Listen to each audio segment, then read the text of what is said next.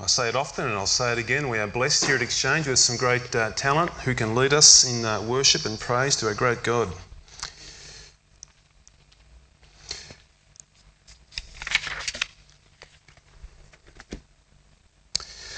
Okay, today we're starting a new series. We finished the book of Deuteronomy last week and sort of went that over the last few months.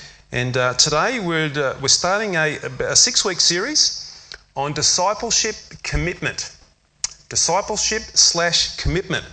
And as I've been thinking about this and preparing for it over the last few weeks, thinking about it and then thinking about the messages coming up, I'm actually expecting God to do really good things in our lives, again, as we just open up through the scriptures, what it looks like to be a disciple, what it looks like to be committed to the cause of Christ, to be committed to the cause of the gospel, and to see the way the Holy Spirit will actually work in our lives. And the ultimate goal of this will be to see Jesus become a greater treasure in our hearts and our lives as we see what it is to become a disciple and to grow as a disciple in that commitment. And I am sure that as people listen and hear God's word through this over the next 6 weeks or so, I am sure that you will grow as you apply that word to your hearts with the help of God's Spirit in and through that. I'll guarantee that if you apply God's truth to your hearts and your lives, you will grow as a committed and disciple of Christ, because that is what God wants to do. He wants to grow us as disciples of Jesus. That is God's heart. That is God's desire for us, is to grow as disciples of his Son Jesus. 6 messages we'll do over the next few weeks. It'll be gospel conversion. It'll be committed to God's word. It'll be committed to prayer. It'll be committed to God's people. It'll be committed to serve. And it'll be committed to generous gospel giving of our finances as well, to wind that up there, to see what it is to be a disciple who's committed to the cause of Christ and committed to the cause of the gospel. Today we're going to start with gospel conversion. That's where a disciple starts. And today we're going to look at a passage out of 1 Corinthians 15. And 1 Corinthians is a letter that Paul wrote to a church in Corinth a couple of thousand years ago. A church he loved, but a church also that had lots of dramas and lots of troubles happening within that church. But it was a church of disciples. It was a church of followers of Jesus Christ. And Paul writes to them to strengthen them. So if you've got your Bibles, please turn with me to 1 Corinthians chapter 15. And we will just read a few verses 1 to 8.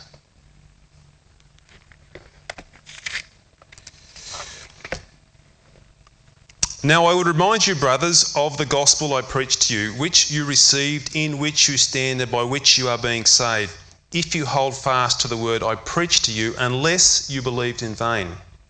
For I delivered to you as of first importance what I also received, that Christ died for our sins in accordance with the Scriptures, that he was buried, that he was raised on the 3rd day in accordance with the Scriptures, and that he appeared to Cephas and then to the 12, and then he appeared to more than 500 brothers at one time, most of whom are still alive, though some have fallen asleep. And then he appeared to James, then to all the apostles. Last of all, as to one untimely born, he appeared also to me. Father, thank you. Thank you today for this passage here in 1 Corinthians. Thank you, Holy Spirit, that you inspired the Apostle Paul to write this 2,000 years ago to strengthen this church of disciples, these followers of Jesus. Holy Spirit, we ask and pray now that you would do that same work that you did in the church of Corinth 2,000 years ago with these scriptures in our hearts today. That again you would help us to see the good news of Jesus Christ dying for our sins. Help us to grasp the reality of that today as we think through that and speak through that as we think about conversion.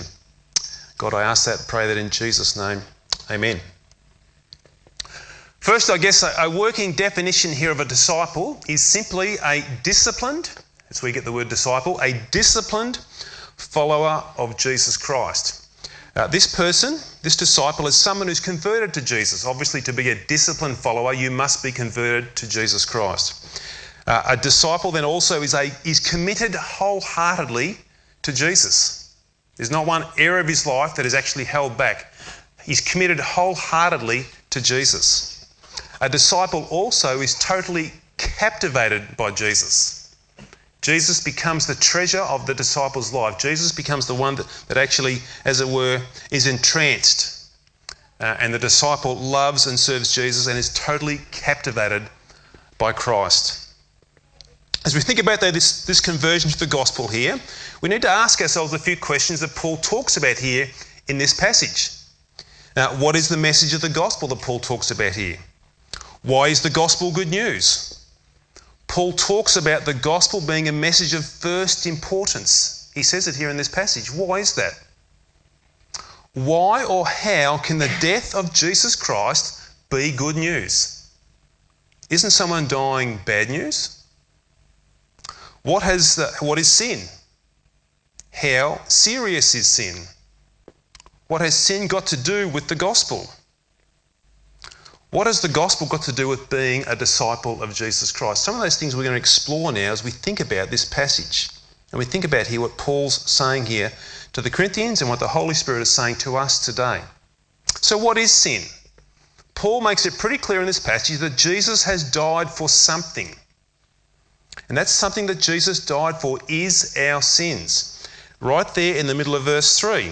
For I delivered to you as of first importance what I also received, that Jesus, the Christ, died for our sins.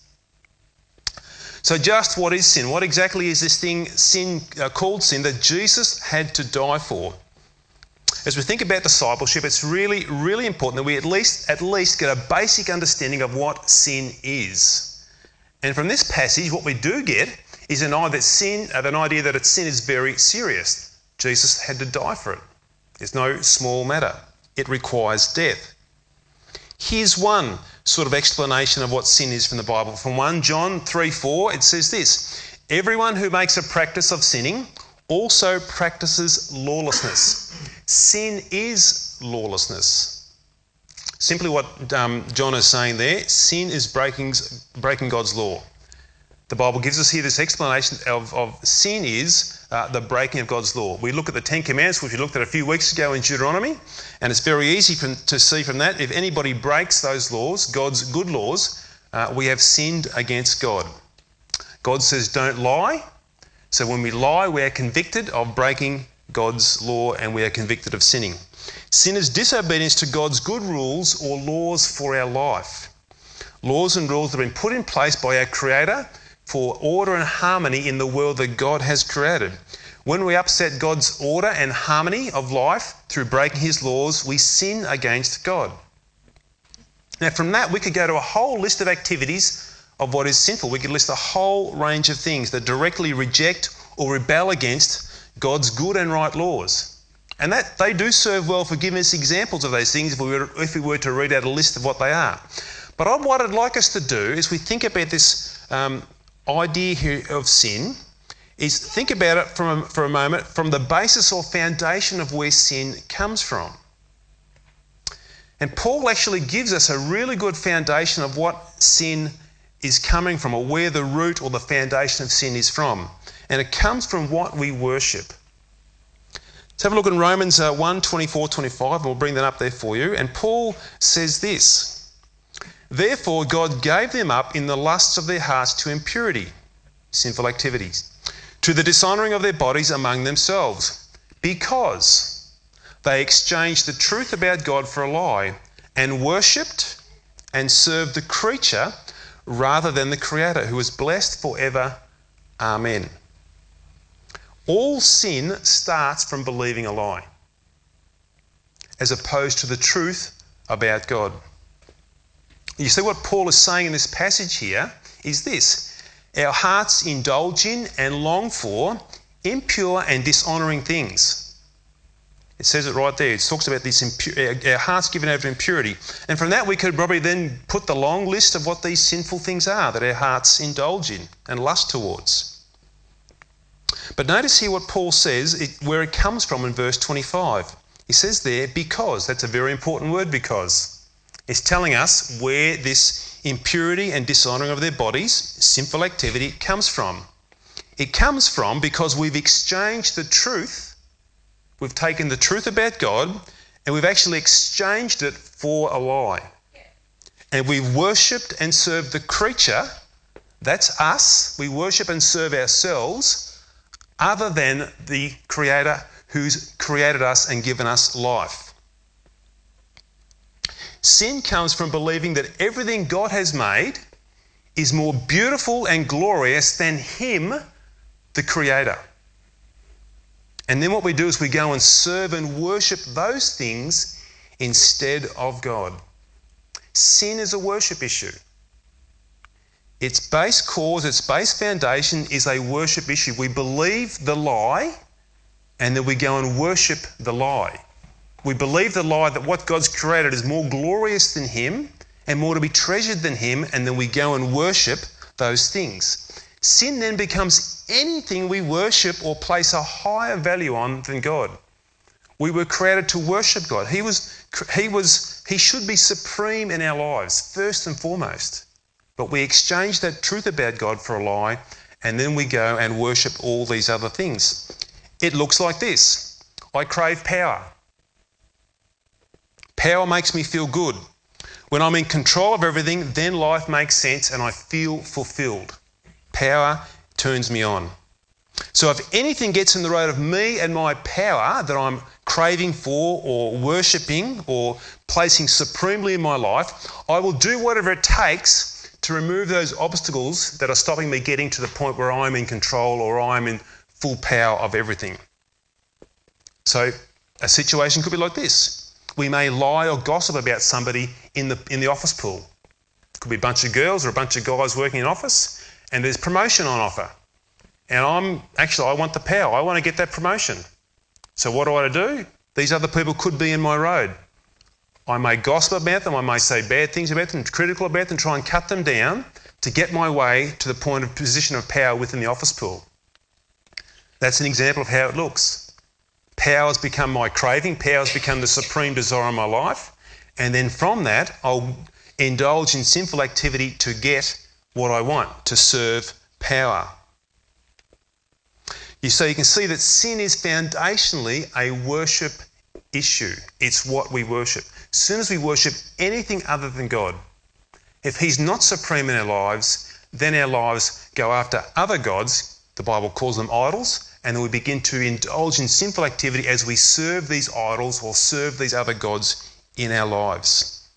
What we worship will either lead us into right living before God, or it will lead us into sinful living before God. So a disciple comes to this understanding that my sin is a result of choosing to worship anything else other than God. Disciple gets this understanding about what sin is. It's a worship issue. It's the choices I make when it comes to worship, and then this leads me into sinful activity as an outworking of that. As we think a bit more about sin, we've got to think about what has sin done to me and what has sin done to this world. The first sin that was committed by Adam and Eve had major implications for all of mankind to follow, thinking about what sin has done to us. And if you think about Adam and Eve, they had a power issue. They wanted to rule themselves. They wanted to be in control. They were tempted to be like God. They wanted to control their lives. So they wanted to be self-ruling. They rejected God's good rule and chose to rule themselves. Prior to that, they lived in perfect harmony with God, walked with Him in a garden, communed with God in a very intimate way. But after the fall, although we call it the fall, it's not just simply they fell over. It was a monumental disaster for the human race from that point onwards, as we see what sin has done to us. That sin, or that choice to worship something else other than God, where they chose to worship themselves at that time, we're talking Adam and Eve, when that happened, the corruption or the absolute breakdown of the image of God that was created in humanity has entirely worked its way through us as individuals. It has left no stone unturned in working its way right throughout our lives. This desire for self-rule has ingrained itself within us right down to the very last cell of our living beings. When we choose to worship anything else other than God, it affects every part of us, our mind, our will and our emotions, and we are all caught up in those areas in our lives. Everything right down to the very core of who we are is totally corrupted now by sin. There's not one part of us that isn't immune to this broken, faulty hard drive within us. The prophet Isaiah captures this in Isaiah 1. He says this in verse 5 to 6. Why will you be struck down? Why will you continue to rebel? The whole head is sick, the whole heart faint. From the sole of your foot to even to the head, there is no soundness in it, but bruises and sores and raw wounds. They are not pressed out or bound up or softened with oil. Isaiah there is talking about the sinfulness of Israel at that particular time and their rejection and their rebellion before God. But really what he's actually giving to us is symptomatic of the corruption of sin throughout the entirety of a human being. From the sole of their foot to the top of their head. This picture of the corruption of sin that has worked throughout our entire beings as people. From top to bottom, we are ruined by sin. There's not one person who's immune to this condition. There are no exceptions. Nobody can say that I have no sin. Nobody can say that I am pure. Nobody can say that I've never done anything wrong in my life and that I'm totally and completely innocent. Nobody can say that. In fact, Paul tells us this same thing in Romans 3. He says, what then? Are we Jews any better off? No, not at all. For we have already charged that all. Take note of that word, that all. There's no exceptions in the word all. That all, both Jews and Greeks, are under sin. As it is written, none is righteous. No, not one. A very long discussion there about sin that Paul goes into through those early chapters of Romans. He doesn't leave any room to move as far as are there any exceptions here to this corruption of sin and what it's done to our lives. There's no exceptions. No, not one. So who does that include? All of us. Sometimes people look at Mother Teresa of Calcutta and think she must be the saintliest woman on this earth. To do what she's done, to minister to those lepers and those homeless kids in India in such filthy, dirty conditions. What a saintly woman. What a beautiful woman. Mother Teresa is corrupted by sin through and through. There's no exceptions. No, not one. What else has sin done to us? Sin deceives us and it blinds us to the truth. There's a deceptive nature that comes with sin that totally fools us into believing lies. We saw it right back there at the start of Romans. We exchanged the truth about God, the most glorious being ever, we exchanged that for a lie. That shows you there how sin has deceived us and led us to believe a lie. Proverbs 16:2 says this, all the ways of a man are pure in his own eyes, but the Lord weighs the spirit. Generally, sin will try and justify itself with us. Our corrupted thinking will justify our sinful actions by saying he or she deserved that. It'll try and put reasons in behind why we carry out certain actions. After the way he or she's been treating me and the things they've said about me, it's only right that I get back at them now. You see, all those things that I've said about them are true in their gossip or their cutting down or their critical nature. That doesn't mean it's right to go and say them, even if they may be true. Sin gets in there and it deceives us. It justifies its position. It tries to tell us what you've done is right. It's a hideous thing, what it does in our hearts and does in our minds. Sin is blinding. It really does make us think we are better than what we really are.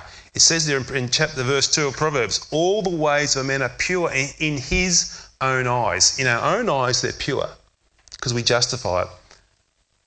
But God knows and God weighs the spirit. Sin affects every part of our lives. There's not one part of our lives that isn't affected when it comes to this. Why do we relationally break down, or why do marriages break up, or why do we bitter and why do we have bitter at family and friend disputes? Why do all these things take place? Why is there suffering and sickness and dramas all around this world? This all comes from the faulty foundations of sin in our hearts. Our hearts are totally bent with these broken desires and these false gods that we worship. These false gods call us to worship them and do whatever it takes to achieve that agenda. James chapter 4 tells us this very same thing. What causes quarrels and what causes fights among you, James asks. Is it not this? that your passions are at war within you. You desire and do not have, so you murder. You covet and cannot obtain, so you fight and quarrel. This all comes out of this foundational issue of a faulty heart, a sinful heart. I'm not getting what I want from my husband or my wife. I'm not getting what I want from my friend. So what do? I'll give them the silent treatment. I'll give them the cold shoulder. These passions that are corrupted arise within us, and off they go, they work from there. You could translate that to any relationship, any situation, any circumstance. And this is what happens. These corrupted passions, these corrupted desires that are corrupted by sin is what causes these fighting and quarrelling and whatever situation you want to put to it. Now, I know there's all sorts of other contributing factors that come into that that actually contribute to that, but the base cause, the foundation comes from this corrupted, sinful heart that has corrupted, sinful passions and desires. Sin cuts us off from God. When we choose to sin, that is worship anything else other than God, we turn our backs on God and then we are separated from Him because of this sin. Isaiah 59:2. But your iniquities have made a separation between you and your God, and your sins have hidden His face from you so that He does not hear. In Israel's day, they thought everything was great. They could just go to the temple and offer their few sacrifices and put up their few prayers, and God would just continue to bless them. And yet they go out that very same day and they would be killing and murdering and prostitution and sort of thieving and stealing and lying. And they just come back to the temple and do it all again next week. And Isaiah saying, no. If you're living in willful, regular, premeditated sin, you will be separated and cut off from God. This is the separation that sin does. It totally separates us and cuts us off from God. We think we're all right. We think we're basically a good person, just like the Israelites may have thought that back then. But our sins have separated us and cut us off from God. So a disciple grasps what sin has done to him and what sin has done to this world. And a disciple begins to feel the weight of this sin, begins to see and feel the corruption of what sin has done in twisting and corrupting my heart in all of its passions and desires that are bent and broken. What are sin's consequences? Sin has even more serious and dire consequences than the here and now we've just been talking about. It's pretty bad as it is in this world, but it gets worse. Sin has eternal consequences. It's not just a few slaps over the wrist we may feel here and there, here and now, but we have consequences that go way beyond the realm of this world. Consequences that actually move into an eternal dimension. God told Adam that the day he would disobey God and eat of the tree in the garden, he, that is Adam, would die. Adam, you can do anything you like in this garden. There's just one tree. In the middle of that, leave that alone. The judgment upon that sin then for disobeying God was death. He said, Adam, the day you eat of that, you will die. Today, God's judgment upon sin is more serious than we could ever describe here, because we've been blinded to the goodness and the holiness of a great God who's created us and given us life. And we don't see the seriousness of God's judgment upon this sin and upon what it has done to us. Sin is a direct attack upon the character and the holiness of God's name and person. When we sin and we disobey God directly, it really is a direct attack upon God. If evil and sin is allowed to rise up and continue on without any judgment against it, or if it's allowed to just go on and on without being eventually finally done with, in other words, God's not going to deal with sin, if it's allowed to just go on and on and on, then God is not a good God and God is not a just God. A good God would not allow that to go on and on and on. It's no different in our judicial system today in the courts that we have. If we have a judge who continually has criminals come to him, criminals that have done all sorts of crimes, and if the judge just keeps letting them off all the time, we would cry out there's no justice there. That's not right. We need to stop this in our society. We can't let criminals go on and on and on breaking the laws and disrupting society and disrupting community, and you're just going to just give them this get out of jail ticket all the time. We would say this is not right. So it's just the same that it is not right that God would allow this to go on and on and on. God will not allow it to go on and on and on and on. God has judged and decreed that the penalty of sin is death. Tells us in Ezekiel that the soul that sins, it shall die. Romans 6:23. For the wages of sin is death. God has set aside a day of righteousness when all humanity will be judged for all eternity. All sin and sinners will be cast into an eternal hell of everlasting torment, time without end, suffering under the wrath of God. That normally bounces off us sometimes when we hear that sort of stuff. And we're going to read a passage in a minute that, again, it doesn't dawn upon us sometimes because we've lost sight of the holiness of God. We've lost sight of the nature of who God is in his justice. Revelations 20:14-15 gives us a picture of this. Then death and Hades were thrown into the lake of fire. This is the second death, the lake of fire. And if anyone's name was not found written in the book of life, he was thrown into the lake of fire. Sometimes we just sort of think, oh, that's some sort of Hollywood imagery there. The consequences of sin can't get any more serious than that. It's not Hollywood imagery. Whether it's a literal lake of fire really doesn't matter. The whole concept here of this is torment or suffering under God's righteous wrath. The consequences of sin can't get any more serious than that. Eternally cut off from God and eternally thrown into hell. As a great preacher I listened to a few years ago said this, his name was Leonard Ravenhill, he said there's a million roads into hell, but he said there's not one road out of hell. There's a million ways you can make your way into hell. There is not one road out of hell. A disciple grasps the dire eternal consequences of sinning against a good, holy and just God. And a disciple grasps what the end result of that will be. How do we think about that? How does the world think about that? How does other religions think about this idea here of sin, corrupted hearts and the repercussions of that throughout this life? Other religions don't really have an answer for this, for evil and what to do about it. Most of them think about concepts of, just do enough good and you'll get on the right side of this sort of supreme being or whatever's out there.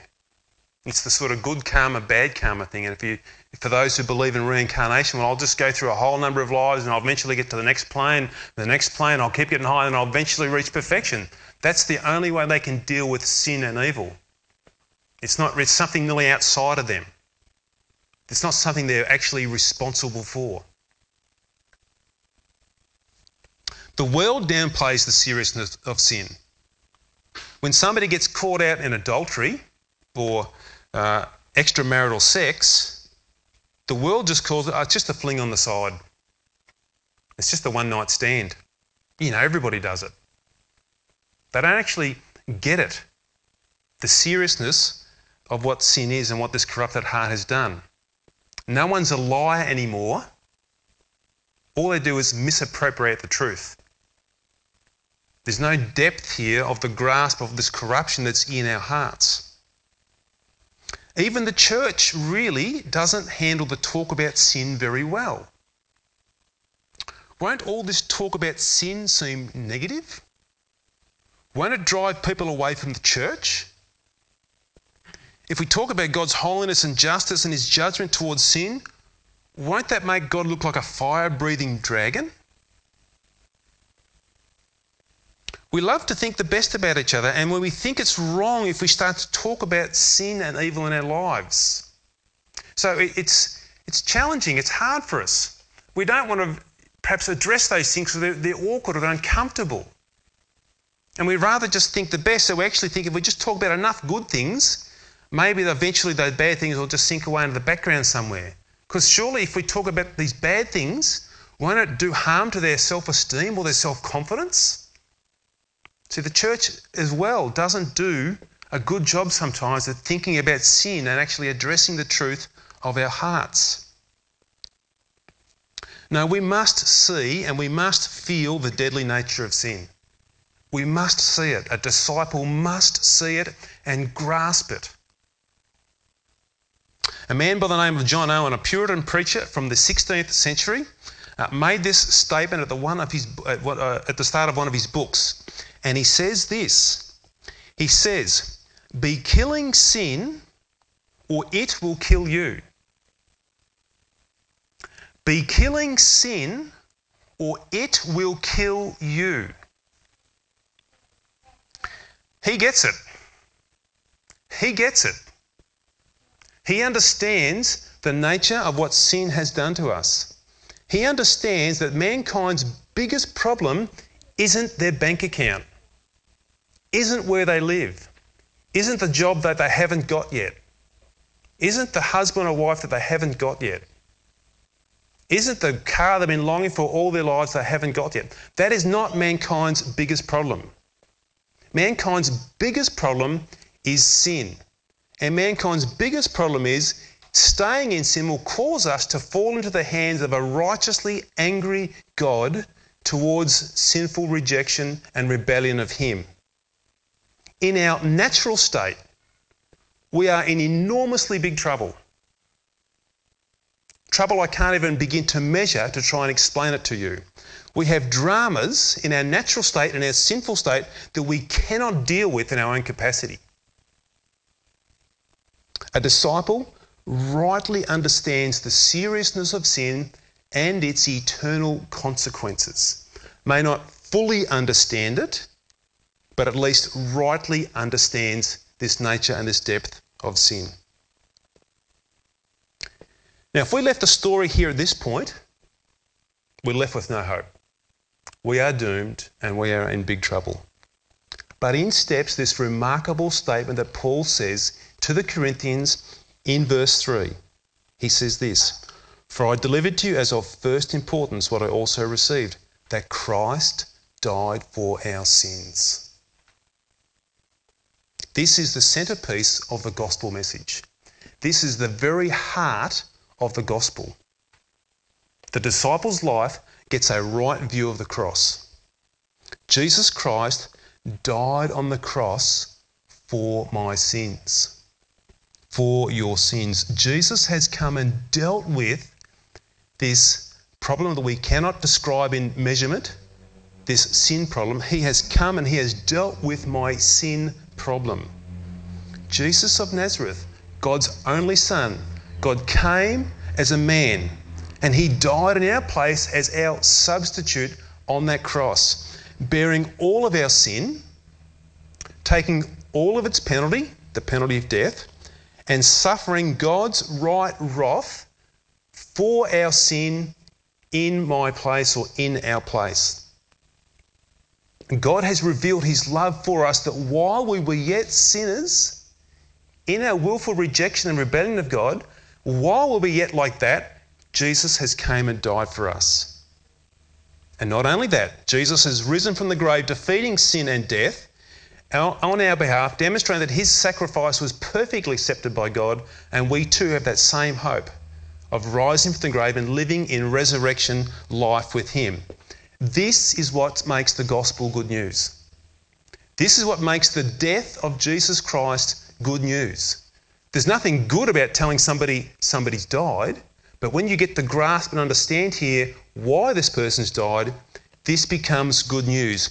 Sin, in all of its wicked, deceitful ways, has bound us up to its desires. Jesus comes and he sets us free through his perfect, sinless life. So why all the talk about sin? Why can't we just say that God loves you and he died for you? Because for the gospel to be truly good news, there needs to be an understanding of why the death of Jesus Christ took place. If I come and tell somebody Jesus died for you, if somebody's uninformed, they'll say, what for? Why did he die? There must be some bad news before the good news. There must be some laying out before us what our problem is, what the drama is, what the eternal consequences are. And then the good news, which is preceded by the bad news, becomes unbelievably good news. When someone realises the dire situation they're in and what God has done to rescue them and save them, the good news becomes really, really, really good news. Jesus has come and done something that I could never, ever do. That's why Paul says here that the gospel message is of first importance. He's saying this is the most prominent thing, this is the most important thing that you must get in your heads and you must do your best to understand. He said, of all the things you learn in this world, which are important, which are prominent, but the most important and the most prominent must be the message of the cross, must be the message of Jesus Christ and what he's done. Because if we get that wrong, we will get all of life wrong. Sure, you may live a very successful life here and achieve lots of things on this earth, but then you will stand before God in judgment. If you have not got the gospel right, everything you've achieved on earth will mean nothing standing before this glorious, just and holy God. So when we share this message of the gospel to people, we actually should be hoping for initially is a conviction of sin. Jesus tells us the Holy Spirit comes to convict the world of sin, righteousness and judgment to come. That's the work of the Holy Spirit initially working with somebody for the first time. We actually want them to feel some conviction, not from us, but from the Holy Spirit working in their hearts, trying to convince them that they have a problem and they can't solve the problem. And then we can point them towards Jesus who has solved the problem for them on their behalf. If we can do that, if we can convince them and tell them of what the problem is, carefully, thoughtfully, sensitively, I'm sure that all we have to do after that, if the Holy Spirit has done his work, is just whisper, Jesus has died for your sins. And they will get it. They will see, after all that, Jesus has died for your sins. All is well. All is forgiven. Christ has been crucified upon the cross for your sins. That is the good news. Ask for his forgiveness. Trust in his death in your place for your sins. Turn from your sin and you shall be saved. You shall receive that forgiveness that he gives. Charles Wesley wrote a hymn many, many years ago. And it fits well because it really describes exactly what has taken place here. Let me read it for you.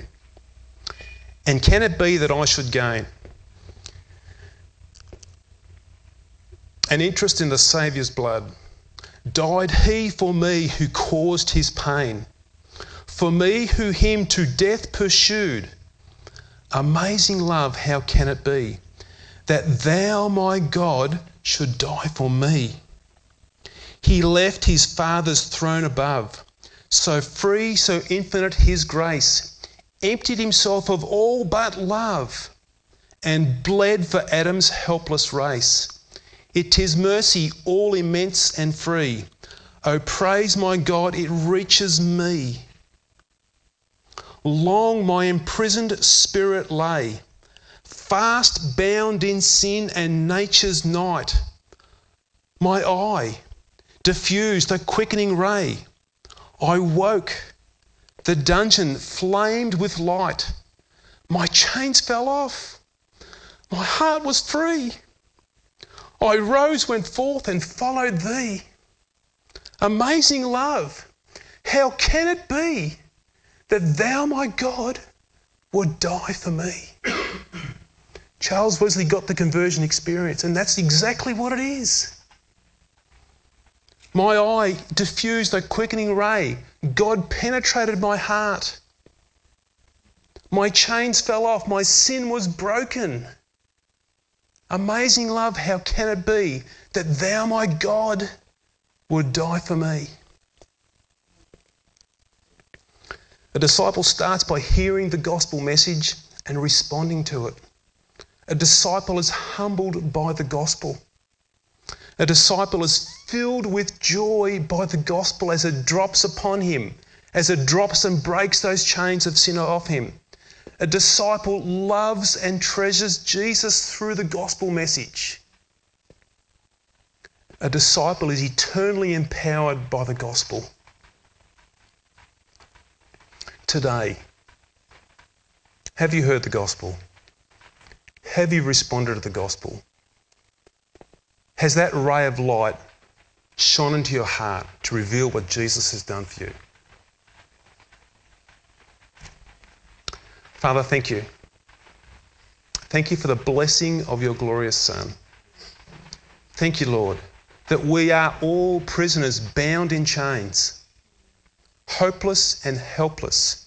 Those chains of sin have bound us down and they are killing us, and they will eternally kill us. We were prisoners trapped in our own world of sin.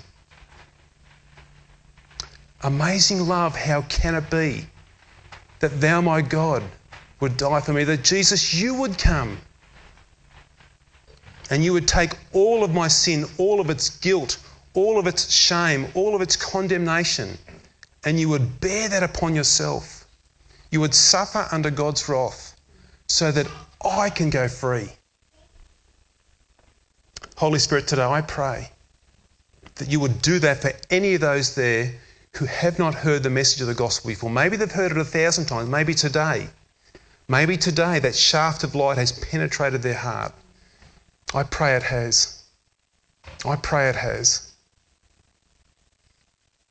Do that work, I pray, Holy Spirit. Draw them to Christ and see what a glorious, wonderful Saviour he is. Let them become a disciple, a disciplined follower of Jesus, one who's converted, one who's committed, and one who is captivated by Christ. Father, I ask and I pray that now in Jesus' name. Amen.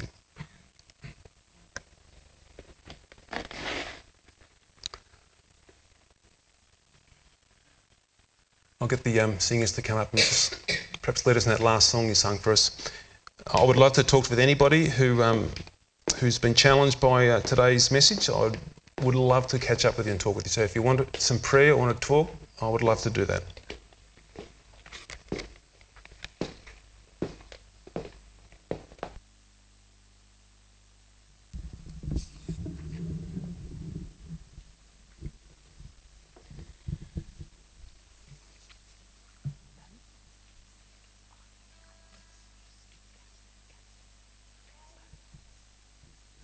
If you'd like to stand, we'll sing Broken Vessels to close.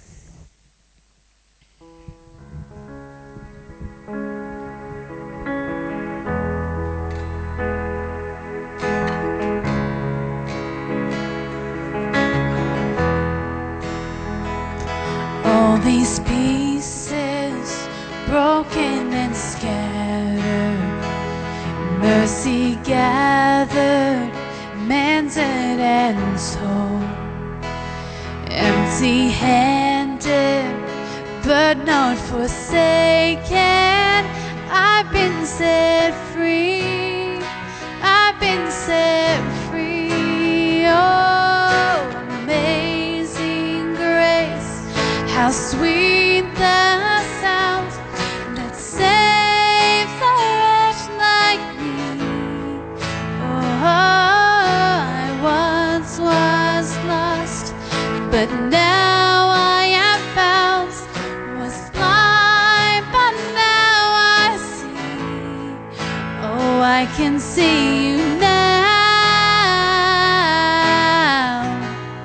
Oh, I can see the love in your eyes, laying yourself down, raising up the broken to life. Oh, I can see you now. Oh, I can see the love in your eyes, laying yourself down, raising up the broken to life.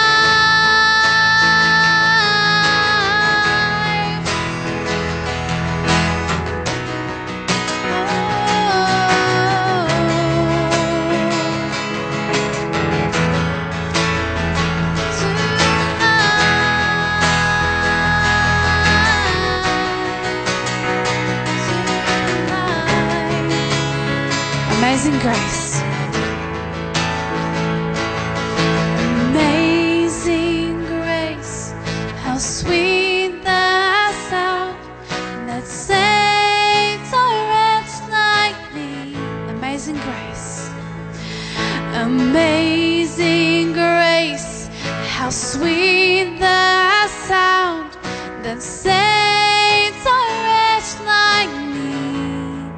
Oh, I once was lost, but now I am found. Was blind, but now I see. Oh, I can see you now.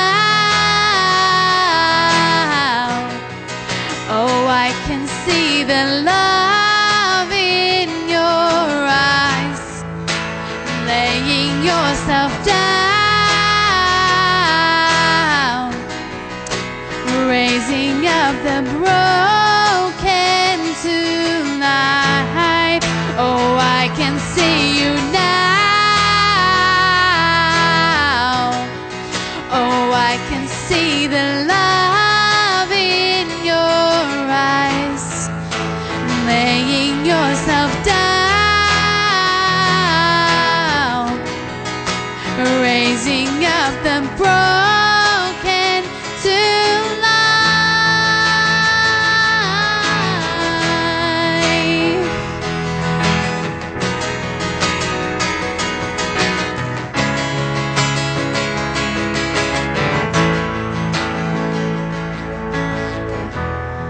I hope that you all go and have a very wonderful and blessed week, reminded of that amazing grace which has freely been extended to all of us.